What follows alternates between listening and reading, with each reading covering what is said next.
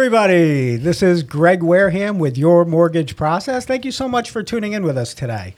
We have a very special guest today, Mrs. Stefanie Wynne, who's a mortgage loan processor. And you've been doing it for how long, Stefanie? About 5 years. About 5 years. And what did you do prior to that? I worked at a housing nonprofit. You did? I did. I knew that. Yes, that's where you borrowed me from. That's right. Thank you. We borrowed you. We're going to give you back one day, but maybe not. But let's talk about something really important. Let's talk about Vanessa and the Fire Tigers. So Stefanie has a very famous talent show person. Wow. Yes, Vanessa is my 7-year-old, and at school they're doing a talent show, and her and her friends have decided to form a dance group called the Fire Tigers. Very nice. And they are doing a dance to Katy Perry's Roar song, and we've just been very busy with that this month. Okay. Yep. All right. And what do the costumes look like? The costumes are representing fire. They're much more fire than tiger for this performance. Mm-hmm. So we've got some skirts made out of red, yellow, and orange tulle, and they have lights in them. Mm-hmm. And then they're going to have different colored tank tops to signify fire. So one red, one yellow, one coral, one orange. Very nice. Now, you could have went with tigers or lions, but you went with tigers. Well, or was it Vanessa's call? It was Kennedy, one of her friends. It was Kennedy's call. Got it. So moving forward, as far as the mortgage process is concerned, now you've been a mortgage processor for 5 years, and during that time, what have you seen? Well, one of the things I've seen is that a lot of borrowers are very unprepared for the process. So that was one of the things I wanted to go over today is what I would like borrowers to know before they start the mortgage process and how to make it a much smoother experience for them. Okay. So let me help kind of set the table a little bit with it. Sure. So when someone's interested in going out and purchasing a home, the first thing they got to figure out is, all right, is home ownership the right thing for us?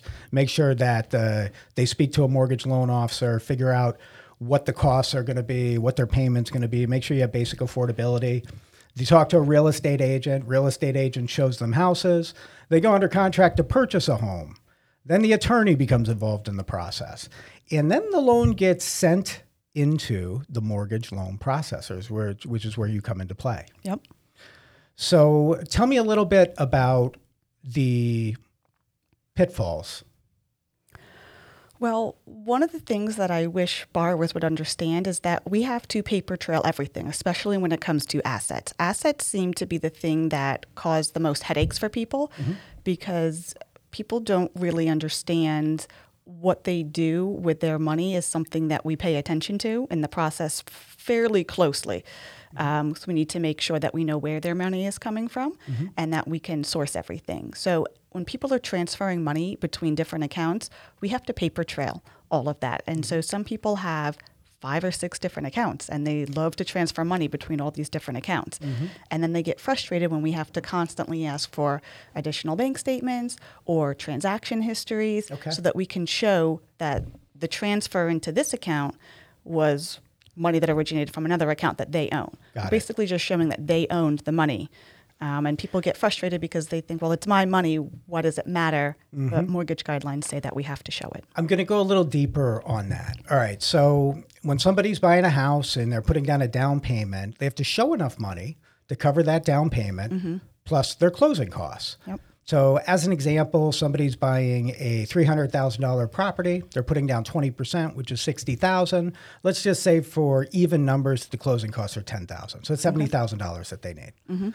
Now, when that loan's being prepared by you to being sent to underwriting, we need to properly document that the person purchasing the property has $70,000. Yep.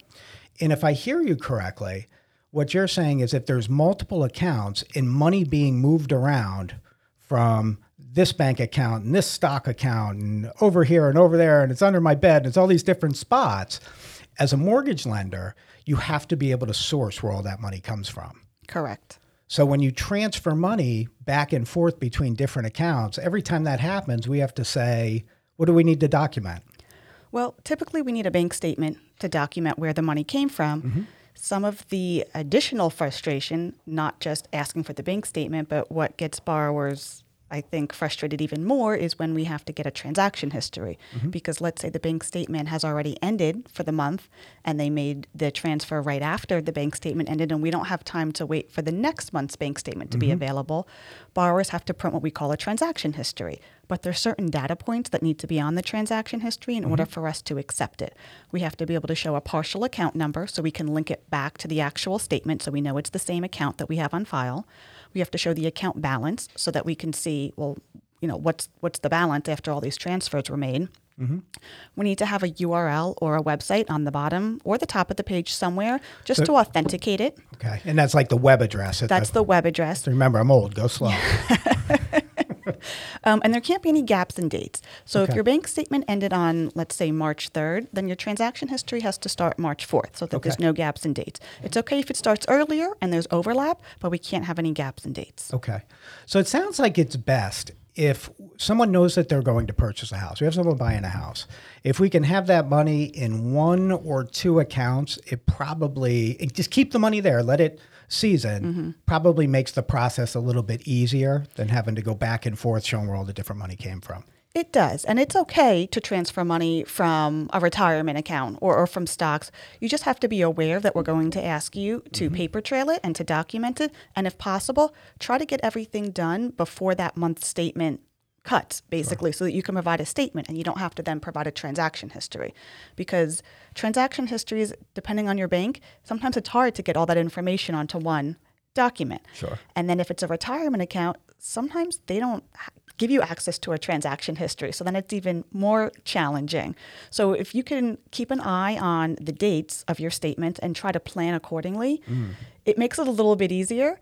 And also, if you can get all the money kind of prepped before you put the offer in, we only need 2 months of bank statement. So depending on how long your closing process is, we might not need to use the one statement that shows the transfer if we can use the next 2 statements that come out. So there's a little bit of preparation that if you're aware of it ahead of time, it can make the process a little bit easier. So I had made a statement about money being transferred. I used the term under the mattress, which is basically cash. Can we use cash? It depends on how much. Okay. So for a conventional loan, we have to source anything that's more than 50% of your gross monthly income, whether that's a deposit or a transfer. So if you're putting in small amounts that fall under that threshold, typically they don't have to be sourced. Sure. They can't be deposited on the same day, so you can't do multiple cash deposits on the same day. You can't do multiple cash deposits 3 or 4 days in a row. Sure. Those are red flags, and then that has to be sourced. Yeah, and I think the whole key with it isn't so much that, people should ever be trying to stack how they're doing that. It's more, hey, if you have a cash job that you're working and you have legitimate deposits that are going in there, all right, well, you can do that up until a certain dollar amount. What if someone wants to bring $20,000 in cash to the closing? Typically, that's not allowed. All money has to be sourced. So if it's a gift, right, because gifts are acceptable under most transactions, as long as we can show where the gift came from. So we would need a bank statement or a cashier's check or a canceled check from, we call it the donor, the person that gave you the money, then it can be used. But if they just handed you, a duffel bag full of cash, typically that won't be accepted. I have a great one. Okay. And I'm not sure if I've ever told you this story. Okay. So I was handling a transaction about 10 years ago and went to closing, and the buyer of the property came to closing with a old school supermarket bag, brown bag, with $70,000 in cash. Wow. So why can't I use it? You can't use that. Now, we had sourced the money. We had done all the right things. She didn't know. Okay. So, clearly from a cash standpoint, you certainly don't want to use cash, right? You have to be able to source and season all the money that's coming in order to use that for your down payment and your closing costs. Yep. How about income? Well, I guess, what is your question specifically on income? Well, what do you need to verify income? Well, typically we need your pay stubs, about a month's worth of pay stubs, and then your W-2s. Occasionally, we'll also ask your employer to fill out a form, depending on if you're hourly and maybe you work different hours every week, or if you just started a job. But pay stubs and W-2s are the typical documents. Okay. So the two most recent years of W-2s, two most recent pay stubs, maybe a written verification of employment. Occasionally. And that's for somebody that works for an employer, right? Yes. So W-2 employee. Self-employed is a little bit more complicated. Okay. It also depends on the regulations that are in place at the time. As we know, when COVID hit, Fannie and Freddie got a lot stricter with their document requirements, and we had to get additional information from self-employed borrowers. Right now, we really need 2 years of tax returns. Okay. Occasionally, though, we could ask them for a profit and loss statement. We could ask them for business bank statements. It really depends on which program they're applying for and what's going on with the guidelines. And when you say 2 years of tax returns, really what we're looking for is the two most recent years of full tax returns.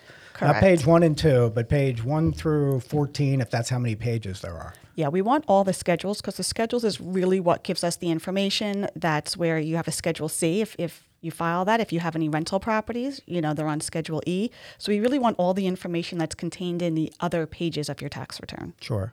And then if you own a company, right? So if you're an LLC, a corporation, subchapter S corp, then we need those business returns as well. Business returns, K-1s if you have any.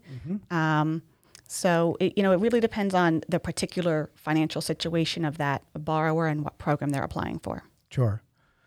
Now, when you look at, we talked about assets, we talked about income. What else? Credit's a big one. Okay. I try to tell borrowers, after you apply for the mortgage, we really don't want much to change. We don't want your job to change. Ideally, we want you to stay at the same job that we approved you with.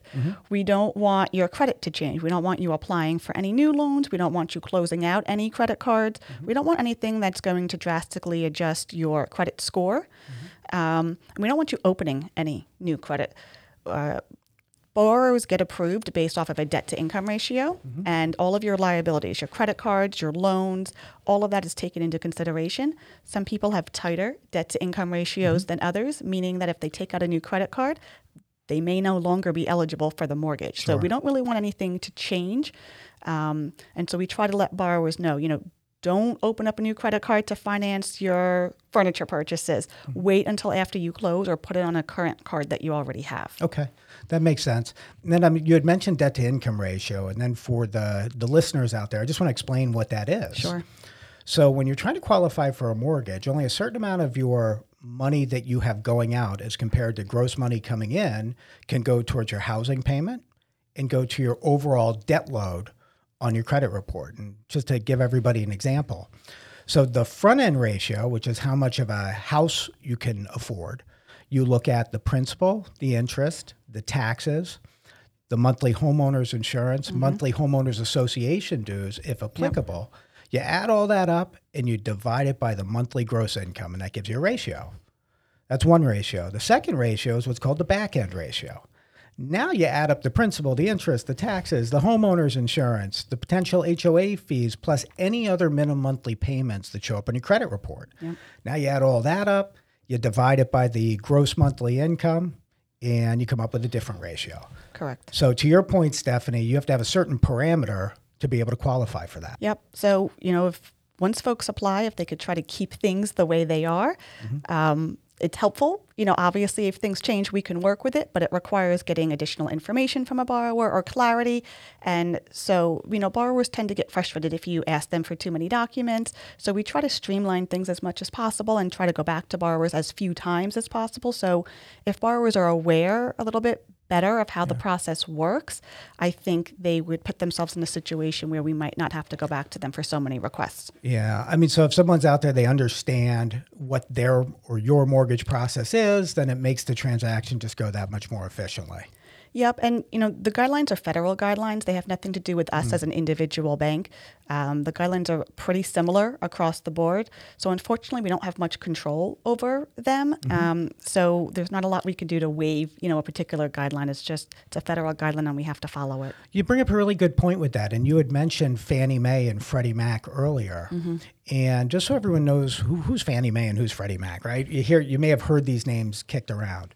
Behind the scenes, Fannie Mae and Freddie Mac buy a lot of these what are called conventional conforming mortgages. And that frees up new capital to be able to lend to new people. So they have guidelines. So you have Fannie Mae guidelines, you have Freddie Mac guidelines. Someone could be doing an FHA mortgage, which has a different set of guidelines. Yep. A VA mortgage has a different set. Yep. Portfolio lending, which can be jumbo mortgages and different unique products, those have different guidelines. So, each one of these situations, you kind of have to cater and structure on your end to make it all work and working with the potential home buyer. That sounds like fun. Sometimes.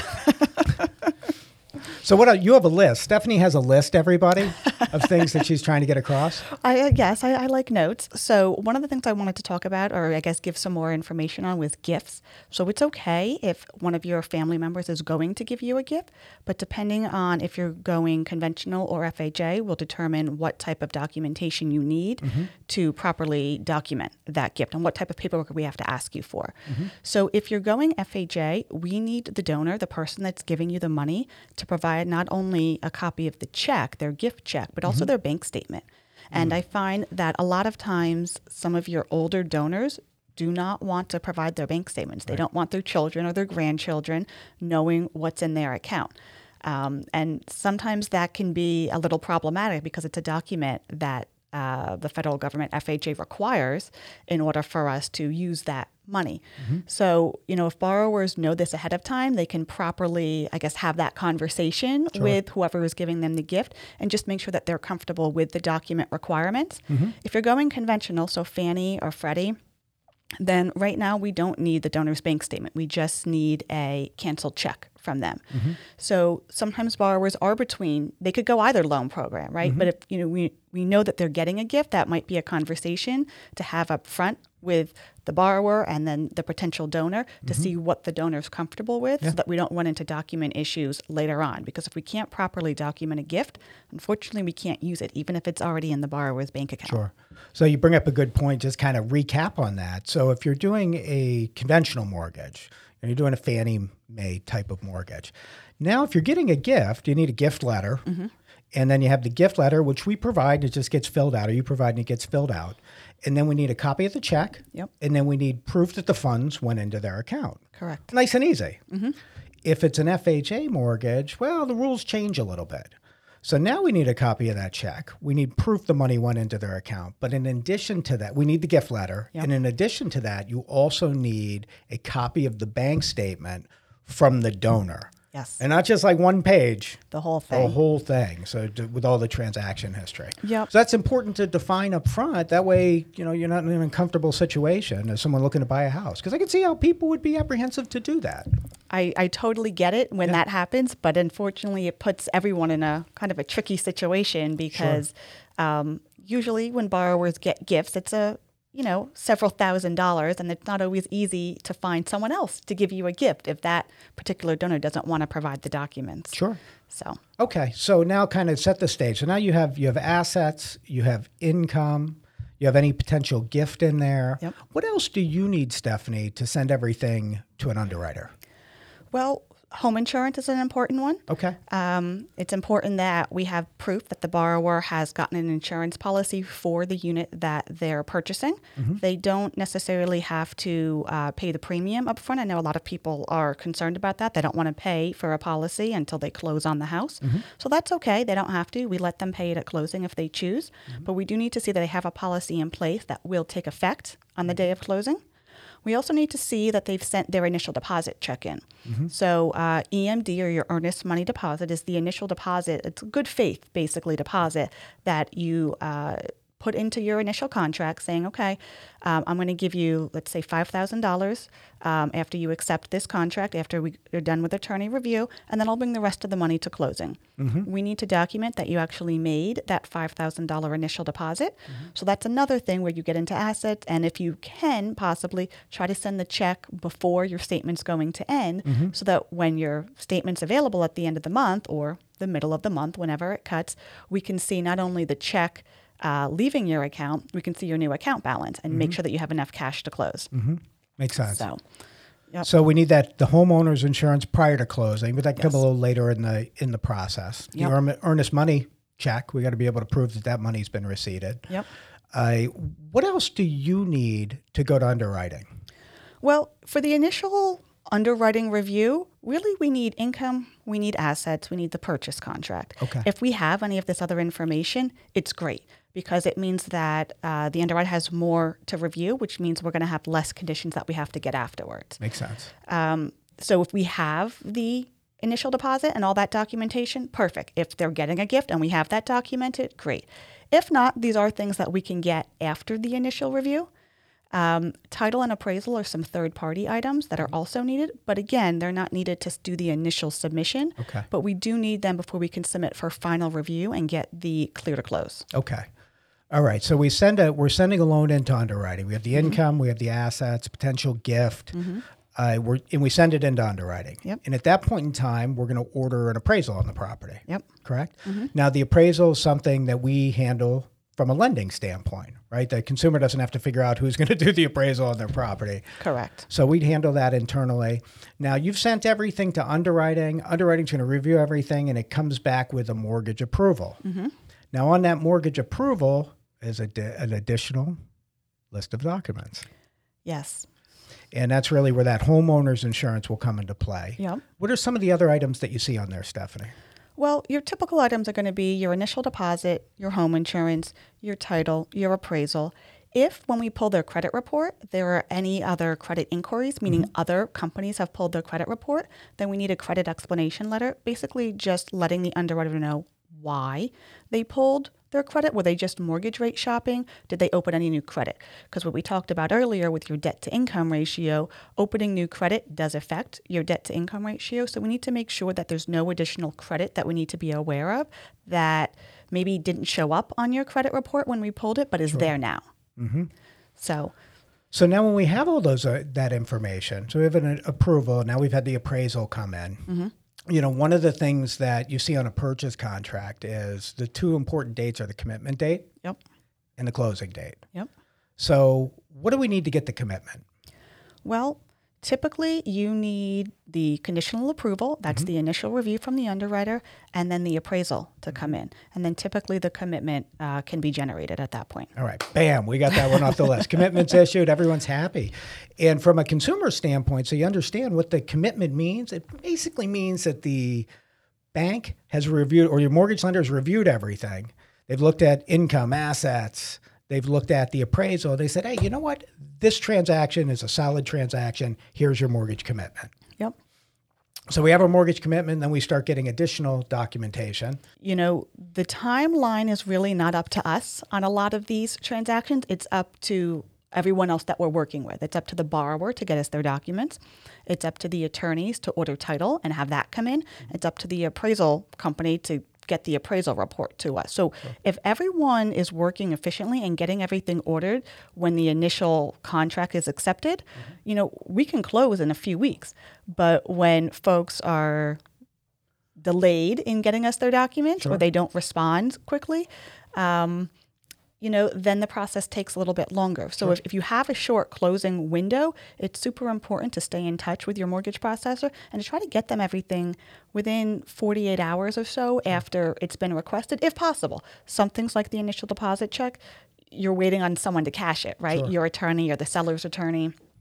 So you don't have a lot of control over that, but things that you do have control over, we know you need to write the initial deposit check. We know you need to get home insurance. Those are all things that you can start working on fairly quickly so that everything is set up, and when everything comes in, it can just go back to the underwriter fairly quickly. And another thing along those lines that becomes important in that is the interest rate. It's the interest rate lock-in. Yes. Right? So interest rate locks are time sensitive. So if you lock an interest rate in for a 30-day time frame, and as an example, you lock something in on April 1st, it's got to close on, or you're locked in for 30 days, and that rate expires on the 30th. 30 days. So once you get to that 30th day, well, if we're not closed on the transaction, then we may have to extend the interest rate. And in extending the interest rate, there could be an additional cost passed to the consumer. Correct. For doing it. So we just want to make sure that everyone's kind of on the same page right out of the gates as to what we're trying to accomplish. Yep. So backtracking a little bit to the commitment. We have the commitment. Now we're getting some additional documents, homeowner's insurance, title. Anything else that you see that comes up on a mortgage commitment that we need to send it back to underwriting? It really does depend on the individual situation. Sure. Sometimes we do need a written verification of employment, like we spoke about. Other times we need a verification of rent. So if someone hasn't been at their haven't been renting at their particular unit for very long, sometimes the underwriters want additional information on that. Or if some lates showed up in their history, we might need some additional information on that, whether they're renting or whether they own and have a mortgage. Any lates on your housing payment isn't a great indicator that you're going to pay on time for a new mortgage company. So we always want to get clarity, a letter of explanation. Letters of explanation are really helpful for explaining a situation, and many underwriters will accept that to explain something that could potentially look negative, but they're willing to, compensating factors basically. So it's about communication, so it doesn't preclude someone from obtaining a mortgage. It's trying to understand the whole picture, so we can get everything done and get everything facilitated. So now you have all those items are on the commitment. You gather everything, and you're sending it back to underwriting for the... Well, ideally for the clear to close. Clear to close. That's the one everyone wants to hear. So now you're cleared for a closing. So what does that mean? Well, it means that we as the bank are satisfied with your application. We're willing to lend you the money. And now we just need to pick a closing date and have you, show up, sign all the paperwork, and officially take ownership of the house. And that's when all the excitement starts, right? Now they own their house. So when you're cleared for a closing, we send everything to our closing department. And then the closing department works in conjunction with us and with the home buyer and with the attorney's office and the title company to really kind of coordinate the time and put together the paperwork that's going to be needed. We send the paperwork then over to the title company or the attorney. They print it on their end. They balance what's called the closing disclosure, which are really kind of the final numbers on everything. And then we have a closing. I'm going to backtrack for 1 second because this is important from a consumer standpoint. So there's a piece of paper or several pieces of paper that really it's critical that they get signed prior to closing. They have to from a compliance standpoint. And it's called your preliminary closing disclosure. So a title company is going to work with the title, or a title company is going to work with the closing department and the attorney to put together what's called that preliminary closing disclosure. And that goes, and what is the closing disclosure, right? It reinforces the rate and what the costs are going to be on the loan, how much money you're going to need at the loan, what are the terms of the loan. And that form, we want to get that form out as quickly to a potential home buyer so we have a chance to review it with them and go through everything in detail. And then from a compliance standpoint, that document has to be signed 3 business days prior to closing. So it's not as if we send the documents and, hey, we're going to a closing. There's a process of review with the consumer to make sure everyone's on the same page prior to that. Correct, to make sure that they're comfortable with the terms, to make sure that they understand, the financial burden that they're taking on. That's why they have 3 days to review and to, request any changes if no one wants them to feel pressure to sign something. That's a critique, right, from a few years ago in the mortgage industry. And so that this rule was put in place to make sure that no one feels pressured, everyone's comfortable and understands what they're taking on. Again, it just comes down to communication with everybody that's involved. It comes down to the overall mortgage process and understanding start to finish, what people need up front, how that's going to flow through, how things look on the back end so everyone can accomplish what we're trying to do, which is to have somebody in a house. Now, do you have anything else on your list, Stefanie? No, that was really it. You know what? Let's go to a quick break. Okay. And we'll pick up in a couple of minutes. Sounds good. All right. Thanks, Steph. Thanks. Thank you again for listening today, everyone. This week's episode of Your Mortgage Process is actually going to be sponsored by Your Mortgage Process and Greg Wareham. We really want to extend our services because we want to give back to the community and also support some of the amazing organizations that are out in our area trying to provide value to everyone. So please let us know if we can be any assistance. And again, thank you for listening. Well, welcome back, everybody. A couple things came up at the break. The first one was the texture of Nick's hair. Nick is the producer. So the hair goes to the left, it goes to the right. It really looks good, Nick. How do you pull that off? Do you use a blow dryer?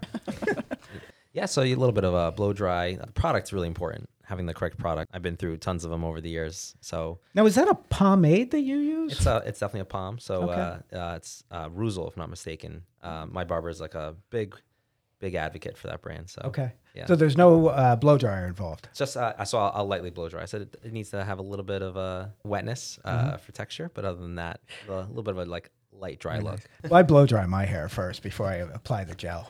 Did we The talk about Captain that America last look. week? I That's think right. the Captain America look, right? 100%. So we were talking, Stephanie and I were talking about a personal experience that she had when she was getting her mortgage. Stephanie, you want to speak a little to that? It's about gift money. Sure. So one of the things that happened with myself and my husband, I wasn't in the mortgage industry at the time, and something that can come up, and I forget that most people don't understand this, is that if one spouse is on the mortgage, but the other spouse isn't, then you could potentially have a gift between spouses. So for example, when we applied for our mortgage, we did it just in my husband's name. However, my savings account is what we used as our joint savings account, but it technically only had my name on it. So you had all the money. I had most of the money, yes. So I naturally... You're quite the catch. I think I'm pretty good. Naturally, I transferred the money to him in preparation for closing, and the mortgage processor told me that it was a gift, and I had to document it. And I said, well, what do you mean it's a gift? It's not a gift. It's our money. I'm just moving it over to his account for closing. And she explained that in the mortgage industry, because he is not on the bank statement with me, and he is the only one on the mortgage, that it's considered a gift, even though we're married. So spouses can be gift donors, and some people don't understand that if only one spouse is on the mortgage and the other spouse has Stephanie, the money. I have a joint account.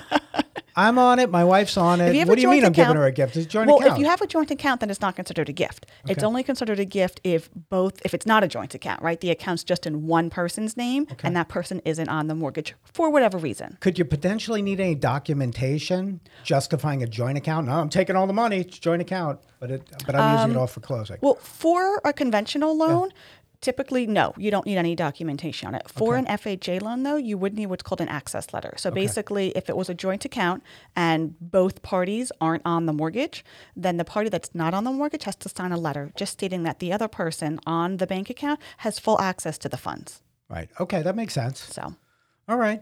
Yep. So, all right. So now we've closed. Coming back to closing on everything. What happens after that? And I'll take over a little on this. So once a mortgage transaction closes, the next process is what's considered post-closing, right? And how do I possibly get my statement? What happens from here? So when the loan is closed, when I look at a lot of lenders service their own mortgages. So what does that mean? That means you continue to make the payment to the bank or the lender that you close the transaction with. So that's one avenue. Something else may happen where your loan gets sold to another lender.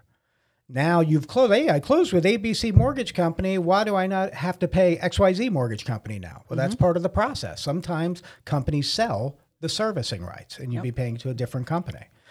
So once your loan is being handled by a servicer, if you have any questions about payments or access, online access, that's something that's going to be more handled by the mortgage servicer. And that mortgage servicer isn't necessarily the company that you closed the loan with. Now, a lot of companies, again, they service their own loans, so you're paying them, but everyone's going to all mortgage companies are likely going to reserve the right to be able to sell the servicing if they had to in the future. correct. From there, you're probably going to receive, if you're working with really strong mortgage people, you're probably going to receive check-ins in the future to make sure that everything's going well with the house, to make sure that you don't need anything else.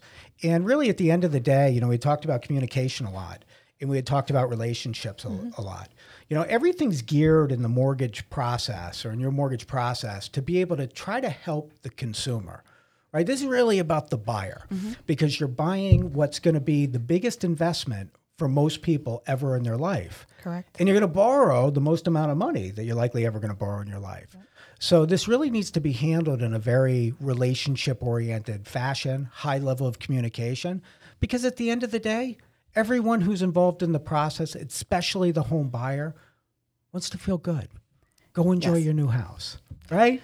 Yeah, they want to feel good and they want to feel comfortable with what's going on and feeling like that, they're in control of the process. Just making sure that everyone is on the same page and a high level of communication is important. Sure.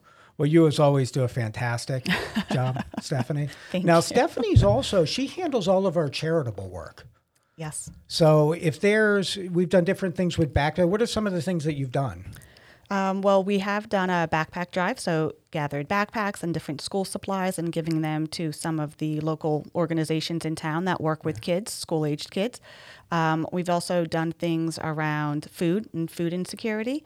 So anything that, can get our name out into the community, we're really willing to get involved in and, let folks know that we're here and that, we want to be involved. We love being involved in the community. It's Yep. probably a much better way to put it. Yep. And Stephanie, you've always done an outstanding job. You probably come in and talk to me every other week about some new event that we need to do that really helps the community. And I want you to know I appreciate that. And we really enjoy it. So if there's anyone out there that's listening, that's in our marketplace, Yep. We're in the state of New Jersey. We're based out of Homedale, New Jersey. We love to be involved with different events and community things to try and help and give back to our community. Yes, definitely. So is there anything else that you have to say, Stephanie? I don't think so. I think we covered the process pretty well. It's a challenging process in general because a lot is being requested from you, but I always try to make it as, give people as few headaches as possible during it. That's my goal. So I did breeze a little bit over the mortgage process to kind of get to your piece on everything today, Stephanie. But I'd also encourage everyone to check out our YouTube channel. We did a 12-part comprehensive series on the mortgage process, breaking everything down into little 3-minute clips. So people can go on, you don't have to watch the whole thing, but you may find something in there that's important to you, whether or not you're buying a home, you're selling a home, you're in the mortgage industry, you're a real estate agent. Like there's different things in there that could be pertinent for different people. So I would encourage everyone to check it out. Yeah, I think that sounds great. And I think there seems like a lot of valuable information there. So folks, you should definitely check it out. Well, thanks again, everyone, for joining us this week. We look forward to catching up with you next week. We have a new guest next week. This is going to be a really good one. Make sure that you check it out. Not that yours wasn't great, Stephanie. So thanks, everybody. We'll see you Bye. next week.